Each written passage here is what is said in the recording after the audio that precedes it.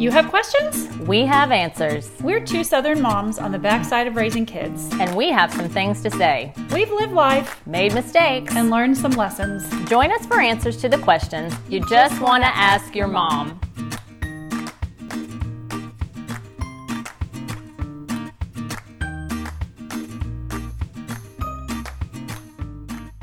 Hey, welcome to another Just Ask Your Mom podcast. I'm Renee Sproles. And I'm Bonnie Blaylock. Well, if you've listened to our podcast for any length of time, you know that I love food. I love to cook, I love to eat, and most of all, I love to feed people. So in this final episode of our home series, we're going to talk about the relationship between our homes and food. So get ready. Rory Shiner at the Gospel Coalition wrote in 2019 series on a biblical theology of food and eating, and he says, the Bible begins and ends with meals. The first words of God to humans, if you think about it, are an invitation to eat.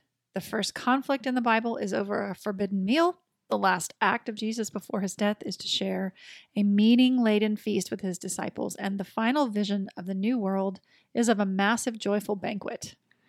I love Isn't that. that neat how it just frames the whole It really set of scripture? does. So no figure of the Bible, he says, is more associated with food than its central character, Jesus.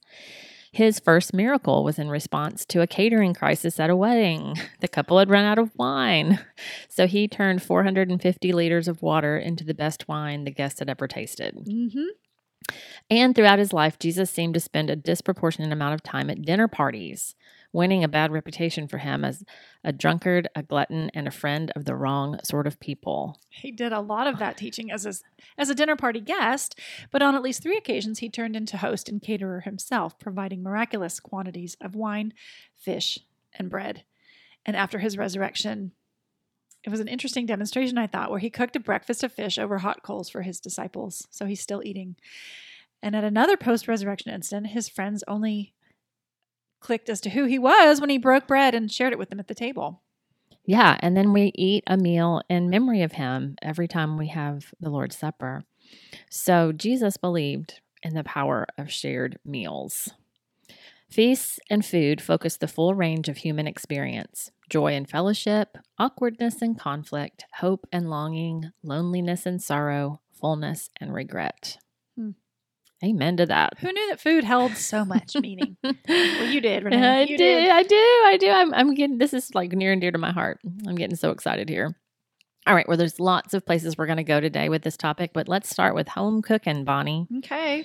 Well, at a minimum, home cooking requires meal prep and food preparation skills. You got to have kitchen equipment. You got to have some time and money to shop for ingredients, and a little bit more time to transform that collection of food ingredients into a meal that your family will enjoy.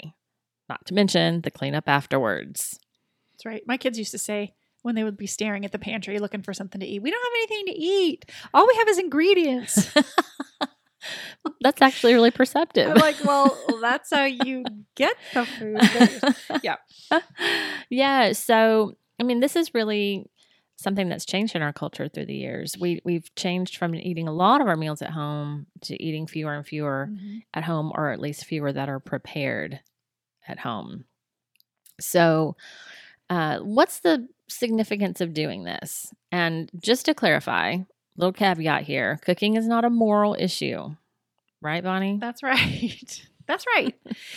Although sometimes you might make it feel like it is, but it isn't. If you can barely manage a bowl of cereal or work the toaster, you are not defective or sinning in any way.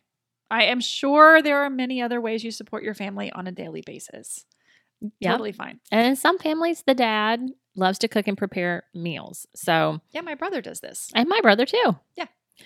So it's more than just the king of the grill mentality. Oh, too. yeah. Like they can actually make some serious meals. He had me over for the best lasagna I've put in my mouth. Sorry, Mom. I hope you don't listen to this one. It was so good. I was really impressed. And he made this beautiful lemon meringue pie. So we're not stereotyping and saying this is like a women have to stay in the kitchen kind of deal. It's just the statistics bear out that most of us are doing this. A majority of us are doing this when we're dividing household chores. This one falls to us a lot of times. Well, whether because we like it or we're good at it or for whatever reason. So let's talk about it. What if you do hate to cook meals and they still fall under your responsibility. Well, there's a few things you can do. Mm-hmm. Well, you can tell yourself the truth that doing things for your family when you don't enjoy it is still loving them well. It's that sacrificial kind of love that is just like Jesus' love for us. Yeah. So take credit for that. Absolutely. I've said this before, that I was telling myself what a bad mom I was because I didn't like to get up in the night with my baby.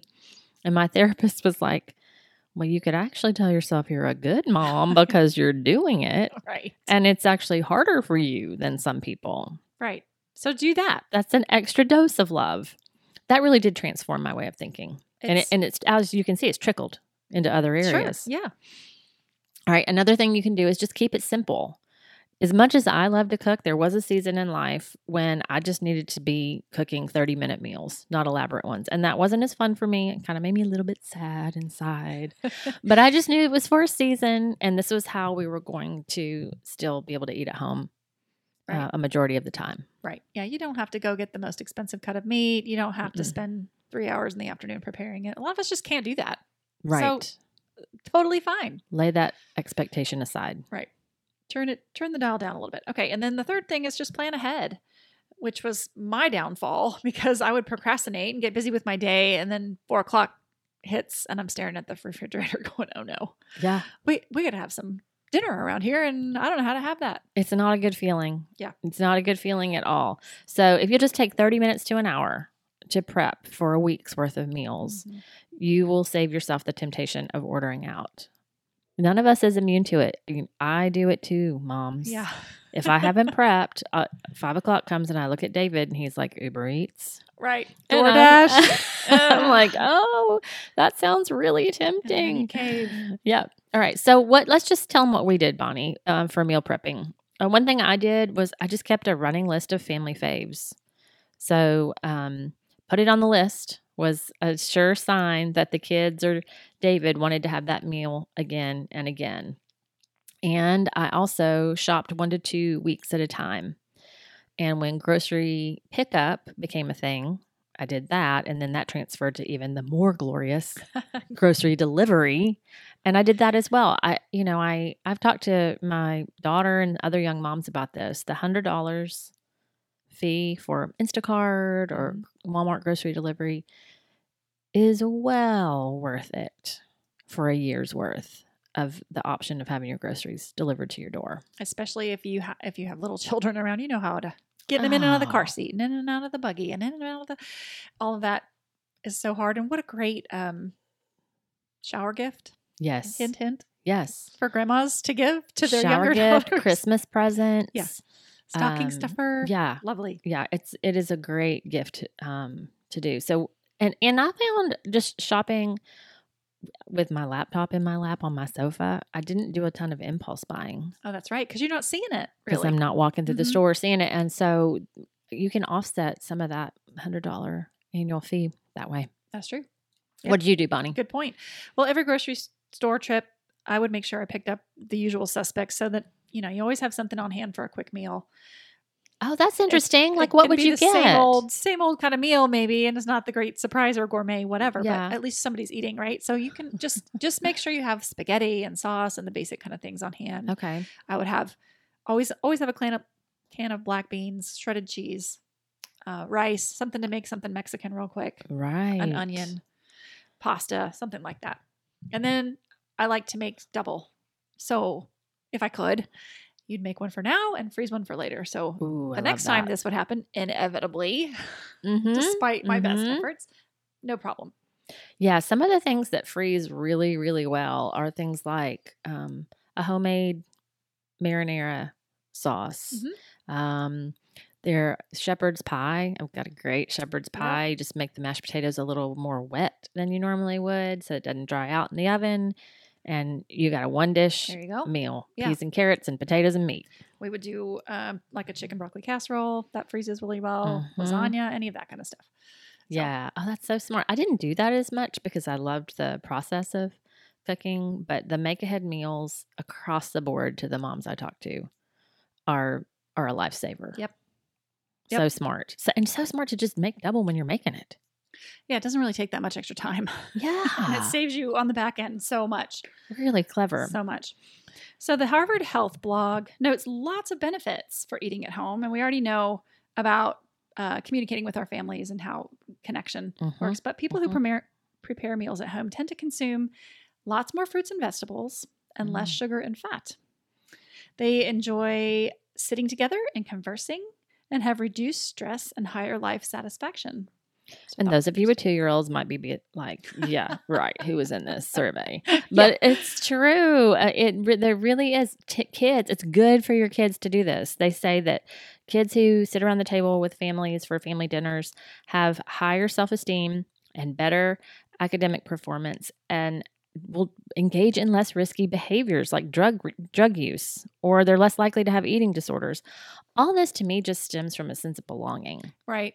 A safety, a routine, community, what we can expect. Everybody's interested in what you have to say. Yeah. All of that. Yeah. They're less, the kids are less likely to be overweight. They're more likely to be, healthy and making good choices. It's just crazy to me. I know. All of the good factors. The French probably know this. They probably have a bureau in the government. No doubt. That studies and reports on this. Yes. Très bien. Oui, oui. And speaking of your kiddos, you're making great memories around the table. What are some of your favorite memories from your childhood?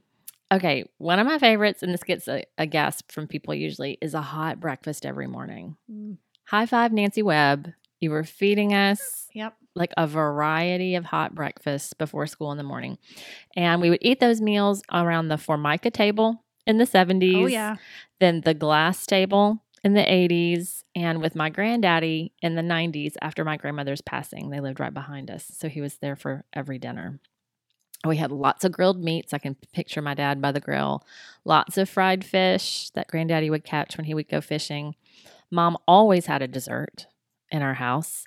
Chocolate chip cookies were a staple, but there were also pies and things. I always thought that she inoculated us to sugar. I think that's exactly right.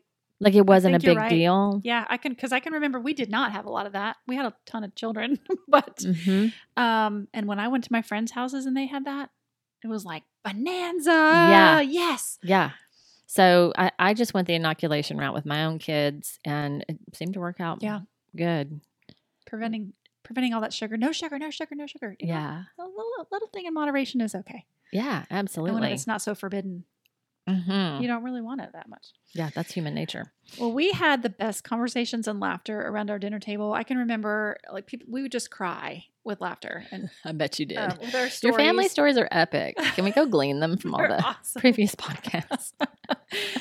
And we lived in Florida for a lot of the time. So my grandfather ran this charter fishing business. And so we had tons of fresh seafood, shrimp, even lobster when my dad would go to the islands. Wow. We would dig for clams and have those on the grill. And then at my grandparents' house, it was always something fresh and in season from the garden. The best southern fried chicken and butter that my grandmother whipped with buttermilk. We called it Mamaw butter. Oh, I love that idea. It's really good. Really good. And then we always made chocolate chip cookies at my house in this green bowl that my great-grandmother had given us. And it was one she used and one that they each got a set of after they got married. And I don't think they know how to make cookies in any other bowl. Oh, they call it the cookie bowl. The cookie bowl. So cool. I love that. So yeah, I just think, man, what beautiful memories you're making when you eat with your friends and your family. And that leads me to this other topic, Bonnie. Manners. Yeah. Okay, here's the deal. I was not taught table manners. We were my parents were kind of lax on that. As much as we ate around the table twice a day. And in the summer, that would be 3 times a day. No, they didn't teach us. And so I kind of felt a little bit adrift. My friend Jana went to, what is it, Cotillion or whatever, where they teach you all this stuff. I felt like she was so far ahead of me. So I like what Shiner has to say again from our Gospel Coalition article in the area of manners. He said, food and eating raise fundamental questions of what it means to be human. It's an activity we so obviously share with other animals, and yet it is simultaneously the point at which we differentiate ourselves from them. So he says, look at our table manners, our dining aesthetics, our etiquette, our decorum. our desire to wait for each other and submit our animal instincts to the higher goods of conviviality, sociability, culture, and consider how we insult one another in terms of food. Don't wolf down your food. Don't eat like pigs. We tell children not to be like animals at the table. At the very point where we do what the animals are doing, we defensively assert how different we are from them. That's an interesting point. Except we were allowed to do all That that. would make a great children's book.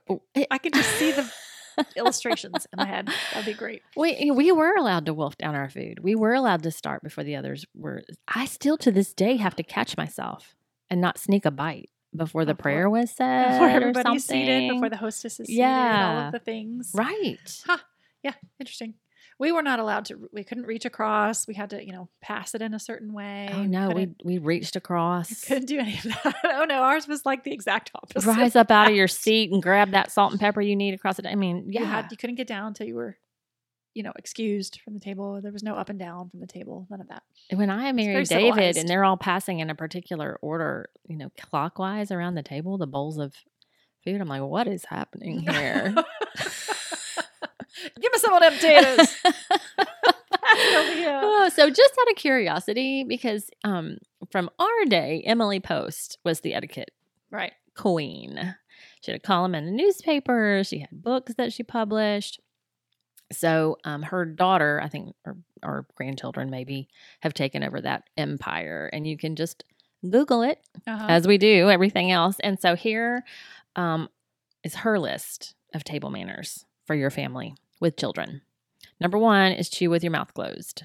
All right. I get that one. Yeah, There's sure. Somebody in our family that does not do that, and it drives me up a wall. They shall remain nameless. Yep. Oh, please keep your smartphone off the table.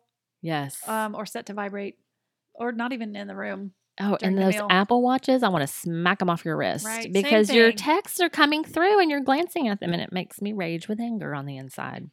Number 3 is hold your utensils correctly. Don't use your fork or spoon like a shovel to stab and cram your food into your mouth. Right. It's like a Neanderthal way. Yeah. Eating it. Out of curiosity, you might want to look at videos of how the British hold their fork and knife and how we do. I think it's so interesting. It's turned upside down, right, from how we hold it. Yeah. I noticed that in movies and stuff. I pick up on things like that. Yeah. Mm-hmm. So wash up and come to the table clean. Right, you're not brushing your hair at the table. You're not clipping your nails at the table. Oh, goodness or gracious. doing anything hygienic. We never did that. That was beyond. Yuck. It says remember to use your napkin. Again, I was not told to put it in my lap. We just left it on the table. So just put the napkin in your lap and you'll have it there. So, yeah. Wait until you're done chewing to sip or swallow a drink. Okay. I think that one's kind of self-explanatory, but I guess not. Maybe not. I can see some, I don't drink when I eat. I drink at the end. Oh. David drinks throughout the whole meal. So if you're like he is, you might need to pay attention to that if it matters to you. I liked number 7. It says pace yourself with fellow diners. Cut one piece of food at a time. Yep. And so interesting just to pace yourself with diners. One of my daughter's dance teachers from Indianapolis, Miss Pearl, we love you. She does a fitness challenge every year, and one of them was food focused. And one of the challenges for you add a new behavior every month, hoping that, as we were saying the other day, 21 days, 30 days or so, you'll have a habit. Hers was to put your fork down in between everybody's food. Yeah, I've heard that. Do you know how hard that is? It is. But it's true. It's helpful. It helps you not eat as much. And it helps you go slow. Pay attention to your body's fullness. And taste the food. And taste the food that somebody spent a long time making. Yeah. Yes. That one's a pet peeve. I liked that one. Avoid slouching. Don't place your elbows on the table while eating. Again, I was allowed to do this. I mean, the elbows on the table thing. I don't know about slouching. Oh, I don't know. We were sitting up straight. We weren't sitting on our knees. It was the Wild West at the Webb House. I really can't picture that at your house. That's so funny. Isn't that funny? Huh. Really funny. And then instead of reaching across the table, ask for it to be passed. Again, we did not do that. Right. And then bring your best self to the meal. Take part in dinner conversation. So it's not just about eat and run. You want to actually save some time to learn about the people that you're sitting with, even if it's your own family, and talk about each other's day. And if you have trouble with this, there's table topic cards now that you can get that are really great conversation starters. Really good. Let's just say we're going to do 3 of them for this meal. And get through it. This is helpful just for social settings to have a half a dozen questions, good questions in your back pocket to ask someone you don't know very well. It would be really helpful. We have another good childhood memory. Dad would quiz us on like our multiplication, addition, subtraction as we were learning it when we were middle elementary. Yep. We did that, like those kind of games at the table a lot. Translate that to adulthood. What's something new you've learned recently that's interesting? Yeah. Or what are you reading that you found interesting? A new idea that you've come across. What did we do at dinner the other night, Bonnie? What's one controversial idea you really believe is true? Yeah. That was such a fun question. Just drop that in the middle of the group, see what happens. Yeah, maybe not with extended family. That doesn't go so well. No, not Thanksgiving. Only with people who love you and have a lot of grace for you. Your crazy ideas. All right, let's talk about feasting and celebrating. Okay, so Shiner again says this: the Old Testament was full of feasting. There were several formal, God-ordained feasts every year, and tons of accounts of spontaneous feasts as the people come into good fortune and favor, because it's associated with God's blessing, his forgiveness, and the abundance of his love, just as fasting is associated with sorrow, guilt, and atonement. Yeah, that is another beautiful facet of food in Scripture. In times of exile and judgment, he points out, feasting was not possible. Through the prophet Amos, God says, "You will be among the first to go into exile. Your feasting and lounging will end." So exile is the time of judgment, and it's the end of feasting. So salvation, though, in contrast, is pictured as a feast in the presence of God, where Isaiah says in 25:6, "On this mountain the Lord Almighty will prepare a feast of rich food for all peoples, a banquet of aged wine, the best of meats and the finest of wines." Yeah, and Jesus reinterprets this prophecy because they were getting it way wrong by the time he comes along in his great banquet parable. So much goodness in Scripture about feasting. This is interesting to me because Shiner points out that other religious traditions really focus on restraint. And, Christianity does too. There are restraints. Self-control. Yeah. But he says when Aristotle dreamt, he dreamt of reason and restraint. And the Buddha dreamed of the end of desire and the dissolution of personality. But when Israel dreamed their dreams, they were dreaming of rich food, of crowds and fine wines, of feasting with the Lord. The land of milk and honey. Abundance, joy. Yeah. I think this is interesting because from a Western perspective, which is where we're coming from, we tend to display wealth with homes and cars, and those things are visible from the road. So you can drive through certain neighborhoods without ever speaking to or interacting with the residents and know, the people who live here are wealthy. It's very independent and set apart. But in the Middle East, by contrast, wealth is displayed by having great feasts with 3 times the amount of food needed to satisfy the guests. It's a communal experience and a display of status. I have all this bounty and I am able to share it with others, and I've invited you to share it with me. So good. I love the difference there. And I kind of prefer the Middle East one. Yeah. I mean, that's what all the Scripture references we've been talking about are referring to. Yeah. This is how we do life. That's their perspective on it. It's feasting and fasting. Yeah. So interesting. Yeah. So, okay, this is probably why you love to talk about gardening. Love to talk about gardening. Yeah. Love to garden. It's because of all the sharing. Yeah. You cannot plant a garden and not have stuff to share. Yeah, you just brought me tomatoes last week. Thank you so much. You don't even eat them. I don't even like tomatoes. So godly of you, Bonnie. No, I just do it to give. But even if you do the smallest of gardens, you're going to always have more than you need. I think gardens and the food that come from them are just made for sharing. You're always going to have way too many tomatoes, way too much zucchini, way more sweet potatoes than you can ever eat. And even flowers, if you throw zinnia seeds out there, you're going to have so many that keep on blooming that you can give a bouquet to a friend or a neighbor. I love that. So beautiful. So, okay. So when we have people over, that's the beautiful theology and philosophy of it all. So let's get down to nuts and bolts here. We do want to have something good to eat, Mm-hmm. We don't want to just serve hot dogs unless you're having a cookout, I guess. Yeah, right. But we're not also trying to show off with, a really great steak and the finest French dishes. The finery of the meal isn't the point. And we also don't want to be misers. We don't want to be miserly with our affection, our attention, our encouragement, or our belongings. We can be tight-fisted and small-hearted and jealous of our own space, our own peace, our own order, and our own routine.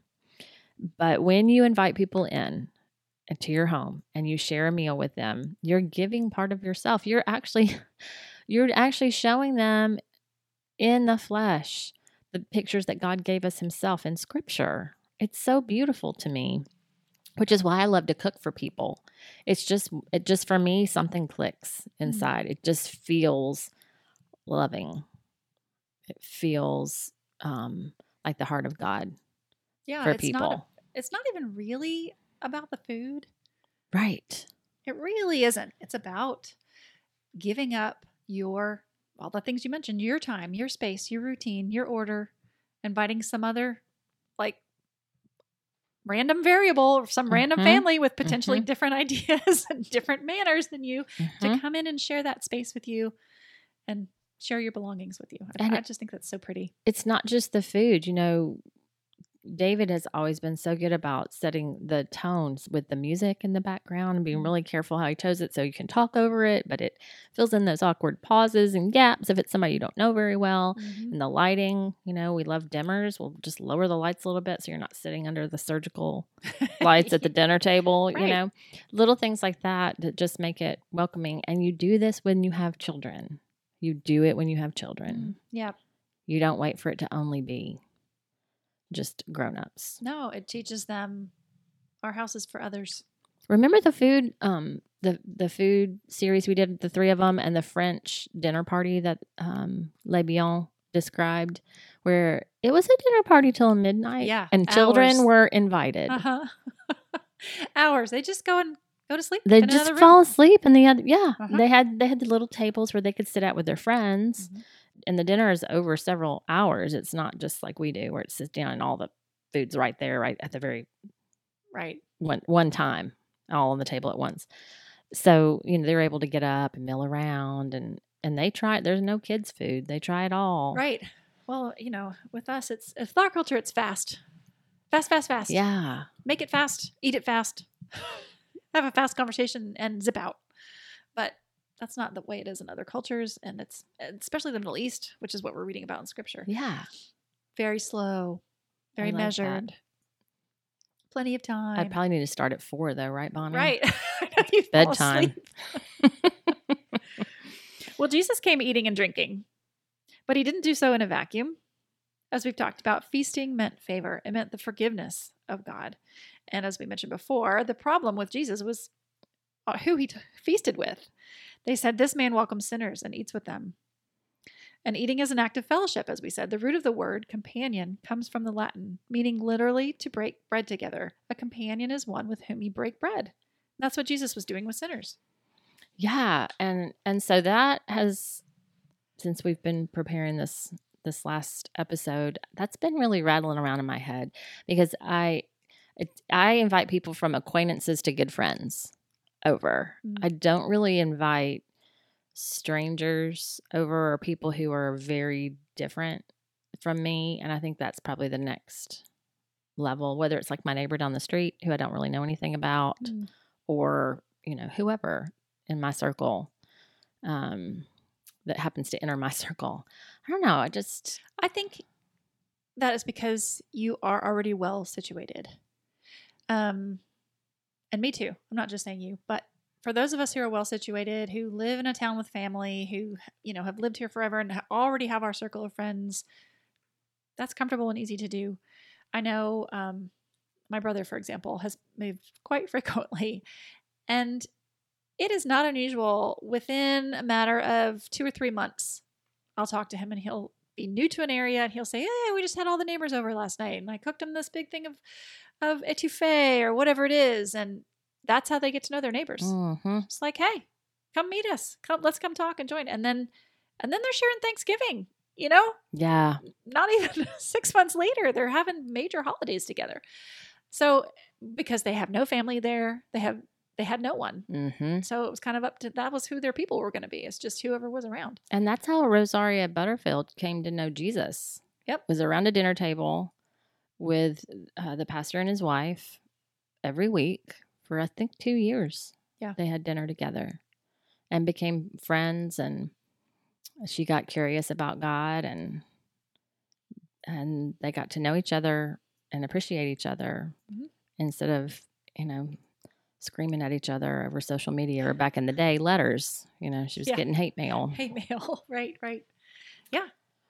So that brings us to hospitality, how to host well.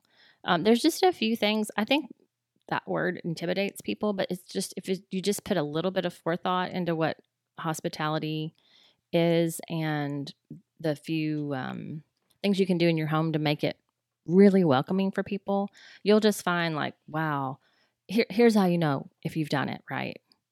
They don't leave. Yeah. Like you're ready for them to leave. Right. And they're not leaving. It's welcoming. I mean, the word is hospital, right? It's where you care for others who are broken or sick. Hospitality. Yes. That's interesting. And one article I read said it's helpful to think of hotels and restaurants as a starting point for understanding this, because you don't know anybody there. And they welcome you in, they serve you, they attend to your needs, they give you a room full of amenities to enjoy, a bed to rest in overnight. It really is true. Yeah. The attention to detail, the more attention to detail, right, the higher the stars. That's right. 4 out of 5 on Yelp. Yeah. That's totally right. Well, Peter writes that we should offer hospitality to one another without grumbling. Each of you should use whatever gift you have received to serve others as faithful stewards of God's grace in its various forms. I think that's, I'm trying to think of a time when I would ask for hospitality with grumbling. And maybe it's because somebody unexpected decides to drop in. Or I'm thinking, I've got things I want to do with my time. Yeah. And it's going to take my time I know you know that we love to have people here. Yeah. Okay. We do enjoy it. So please don't hear me say I don't like to have people here, but I have had moments where I'm like, okay, that means I have to wash the sheets before they come. Then I have to wash the sheets after they come, and the towels, and the room's got to get straightened back up again. And I have to fix food, and I want to be hospitable. Right. So I need to find out, do they have food allergies? Do they have food dislikes? And we're going to have to, I want to bend. We need to bend to what they would enjoy. And there's all these things that you take up time. You got to think of.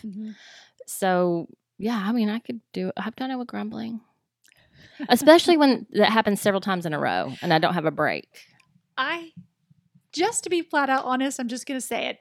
I think I'm fine with whoever dropping in for whatever reason. And, I can accommodate. What's ours is yours, pretty much across the board. But don't bring your animals. Ask me before you bring your animals.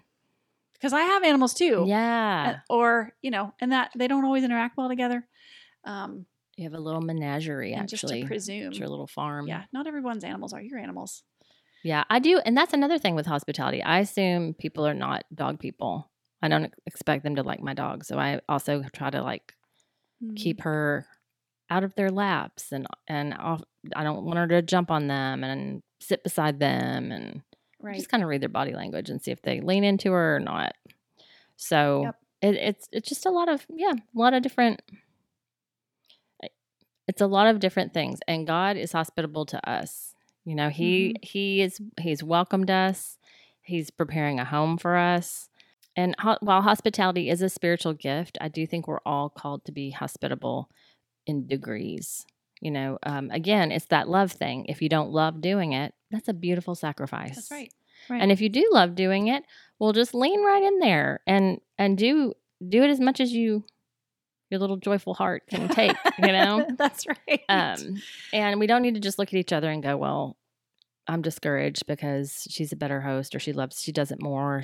Please don't do that. No. We're just trying to brainstorm here and give you great ideas. Do what you can do to have more joy. I ran across this woman, Rachel Jankovic, and she was saying, what I thought was interesting, that gratitude is the foundation of all Christian hospitality. So before you start learning to cook for a crowd, or all those manners we were talking about, how do you set the table? How much extra seating do I need, or whatever? The first thing that needs to happen is gratitude, because we've already been given these gifts of shelter, however humble your house is, and food, however simple it's going to be, even a hot dog. We've been given gifts of water, gift of taste, the gift of hunger, which I love. So how can we glorify God with our stove and just kind of give some of that back? I love that phrase. Glorifying God with your stove. That's great. So she suggests to add an extra measure of gratitude to your prayers before your meals as you talk about how your food got to your table. What had to happen for that farmer to grow those beans? How did they get to the store? How did that pineapple get all the way from Hawaii to the grocery store shelves? How many bees had to pollinate the strawberries? Who picked the apples off the trees? Mm-hmm. How many bees did have to pollinate the strawberries, Bonnie? A lot? Yeah, a ton of them. Wow. Yeah, a ton of them. Thousands. So I found it very interesting that God makes us all hungry. That babies are born with this basic suckle reflex to find food. So it's no accident that he made hunger a metaphor for spiritual satisfaction and why he tells us to feast on the word, right? Mm-hmm. It's why fasting is a spiritual discipline. And with every meal, God gives us that chance to live out his kindness to us and reflect his love to those at our tables. I think that's just such a beautiful, So good. with every daily bread, he reminds us who and whose we are. Yes. So that time that we spend preparing food for our families and our friends and our kids' friends and our neighbors means our prayer for daily bread has been answered. Viewed this way, the opportunity to cook is an answer to prayer. Yeah, which makes it even more beautiful. Uh-huh. That's really neat. I did the math earlier, and if you say like from age, 1 to 18, you're, say 3 meals a day, but let's say, okay, we're going to go out for some, even if you are conservative, that's over 18,000 meals in the lifetime of your child. Never mind before you had children and you were married with no children. Somewhere around 18 to 20,000 meals in a lifetime. That's a lot. That's a ton. So we are actually feeding the 5,000. We are yes. So she says that every meal we put on the table is this small picture, a small reflection of feeding the 5,000. But yeah, it really is. And I know when you're standing in front of the refrigerator at 5 o'clock wondering, okay, I've got an onion, half a red pepper, and some frozen solid chicken breast. What am I going to do with this? Does that not sound like the disciples coming to say, we have 5 loaves and 3 fishes? Yes. What up with this? We got 5,000 people out there. Yes. So, when you look at it that way, those of us who cook meals at home are miracle workers, or at least participating with God's miracle, aren't we? Mm-hmm. We display our love with God's bounty, and look at what happens. Mac and cheese. I'm just remembering this. I think I've said this in our previous food podcast. I used to pray over my grocery list before I'd go in and to the grocery store and ask that God would enable us to get what we needed in our budgeted amount of money. And that was kind of a fun adventure with God. And when money wasn't quite so scarce, those were the early years of marriage, when I learned that, hey, wait, apples are expensive. Potato chips aren't. Like, what's going on here? Yeah. Those were the early years of our marriage. And then, I don't have to do that now. I can just get whatever I'd like at Sprouts or Publix or Aldi. And I've lost that little conscious connection with God. Reliance. Yeah. The reliance on him. And so that is why, my friends, that fasting is a beautiful discipline, because you are putting boundaries on something that likely has very few boundaries in your life, day in and day out, because of the blessing of living where we do. Yeah. It's good for you. And it's good for you, right? That's what they say now. It is good. Oh, yeah. Intermittent fasting. Intermittent fasting. It's good for your body. It's good for your spirit. That's right. I love this episode. It was so good. Yeah. And it's a good one to close out our home series on, I think. Yeah. Just go find somebody to invite over for dinner. I love it. Somebody over there. Well, we're going to have all this information on our website at justaskyourmom.com. Please connect with us on Facebook and Instagram and take 5 seconds to rate and review the podcast. And please share us with your friends and family. And we need some topic suggestions, moms. We're 2.5 years in. Send us your ideas to justaskyourmompodcast@gmail.com. And we'll see you next time on Just Ask Your Mom.